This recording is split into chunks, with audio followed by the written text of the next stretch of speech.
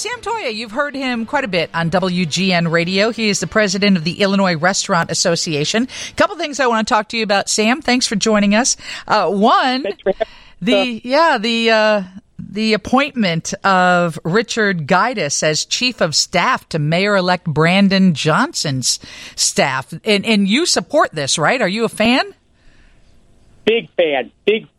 Rich is a distinguished public servant that has worked his way up through city government over the decades. He's been there over 30 years.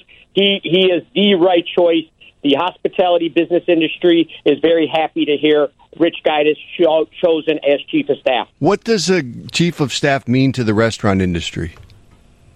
Well, it means someone that's going to oversee all the departments, right? And to the hospitality industry, what departments are very important, right? That's obviously the health department, business affairs and consumer protection, the building department, planning department.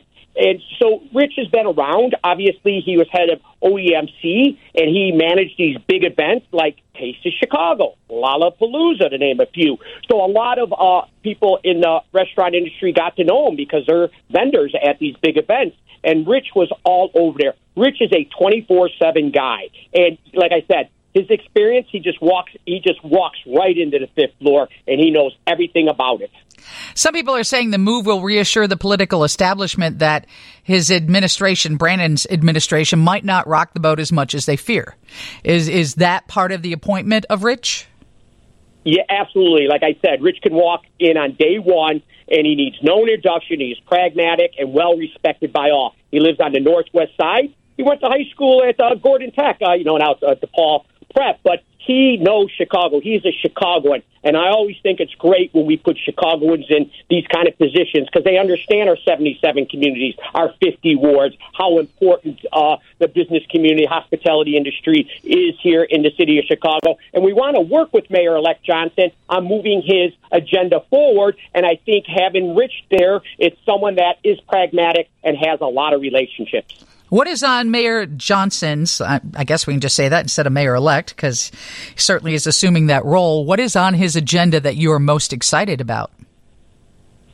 Again, we want to bridge to the future. And Mayor Johnson says, let's all do this together. I've talked to him a few times, spent some time with him. He assured me that we will be at the table. I'd rather be at the table than on the menu. And we want to work with him to benefit all our 77 communities, not just the Central Business District, all our 77 communities. We want to keep working with them on South by Southwest, the program that Mayor Lightfoot put in place, and Mayor Johnson said that he's going to keep doing that. So we just want to make sure all of Chicago is prospering. Sam Toia is with us, president of the Illinois Restaurant Association. After what happened over the weekend and all the chaos, what did the people you represent have to say to you, and what can be done about it? There's no question, that took a lot of our members by, it shocked them. It took them all, took them back a little bit. But again, this is not just a Chicago problem. This is a national problem. I don't care if it's Los Angeles or New York. We got to address this crime issue on a national level. And we want to make sure that people in authority are just doing their jobs. You know what I mean? And, if there's young folks that are breaking curfew after the curfew time, they should be given tickets. And there's the 1969 Responsible, Parent Act, where guardians and parents are responsible for juveniles if they do damage property. So there are, things on the books to enforce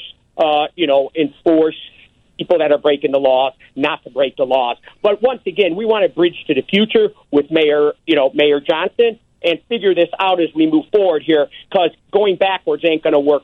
So we want to address mental health. We want to address all these issues as we move forward. And Sam, about that surcharge, a lot of people were putting on the ticket, like 2% on your restaurant bill. Are those being pulled off, or are people still doing that? I think there's, some restaurant owner operators are doing that. Again, it depends it's up to the individual restaurant owner operator what he or she thinks works for their restaurant. So again, it's up to the operator. But I know that a lot of places that do it or have done it, if you ask them to remove it, they will remove it, but most people do not. Again, restaurants are still coming out of the pandemic, and 95 to 97 cents of every dollar that comes in, even in good times, goes out for product cost. goes out for labor costs, goes out for fixed costs. And with inflation, things are still a little tough out here for restaurants. But again, we're type A personalities. We'll figure it out. But it's still... You are. Yeah. Sam, so listen, I think this is a story, but none of my colleagues here do. The Kennedy Expressway is a mess, and it's always difficult to come into town on the weekends anyway. With the construction, I got to figure that it's going to hurt the hospitality business from suburbanites coming in from the northern suburbs. Is that on your radar at all? There is some concerns. Here's the thing, is depending where you're coming in from. So if you come in from Lawrence Avenue or obviously northwest of there, you can get on the express lanes. And when you get on the express lanes, you can move a little bit faster.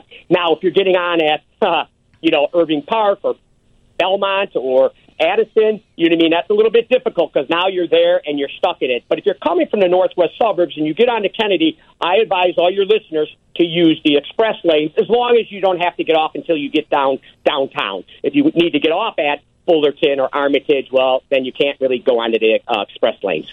And Sam, you pretty much have to have a reservation these days, right, to get a table? I mean, even last night I thought I could just walk next door and get a table, and it's just not happening without a reservation these days. Is that a good tip to give anyone who's coming into the city? Yes, I would always say go online, open table, or go on the line to the restaurant you're going. I'm sure they have a web page, and you can go on there and make a reservations. But I would encourage all your listeners before they go out to eat and visit one of our great restaurants here in the city of Chicago to please go online and make a reservation. Okay, gotcha. Is there one you'd recommend for this weekend, Sam? What's your favorite? No, they're all my favorites. All my favorites. Restaurants are the soul of every neighborhood here in our 77 communities. Thank you, Sam.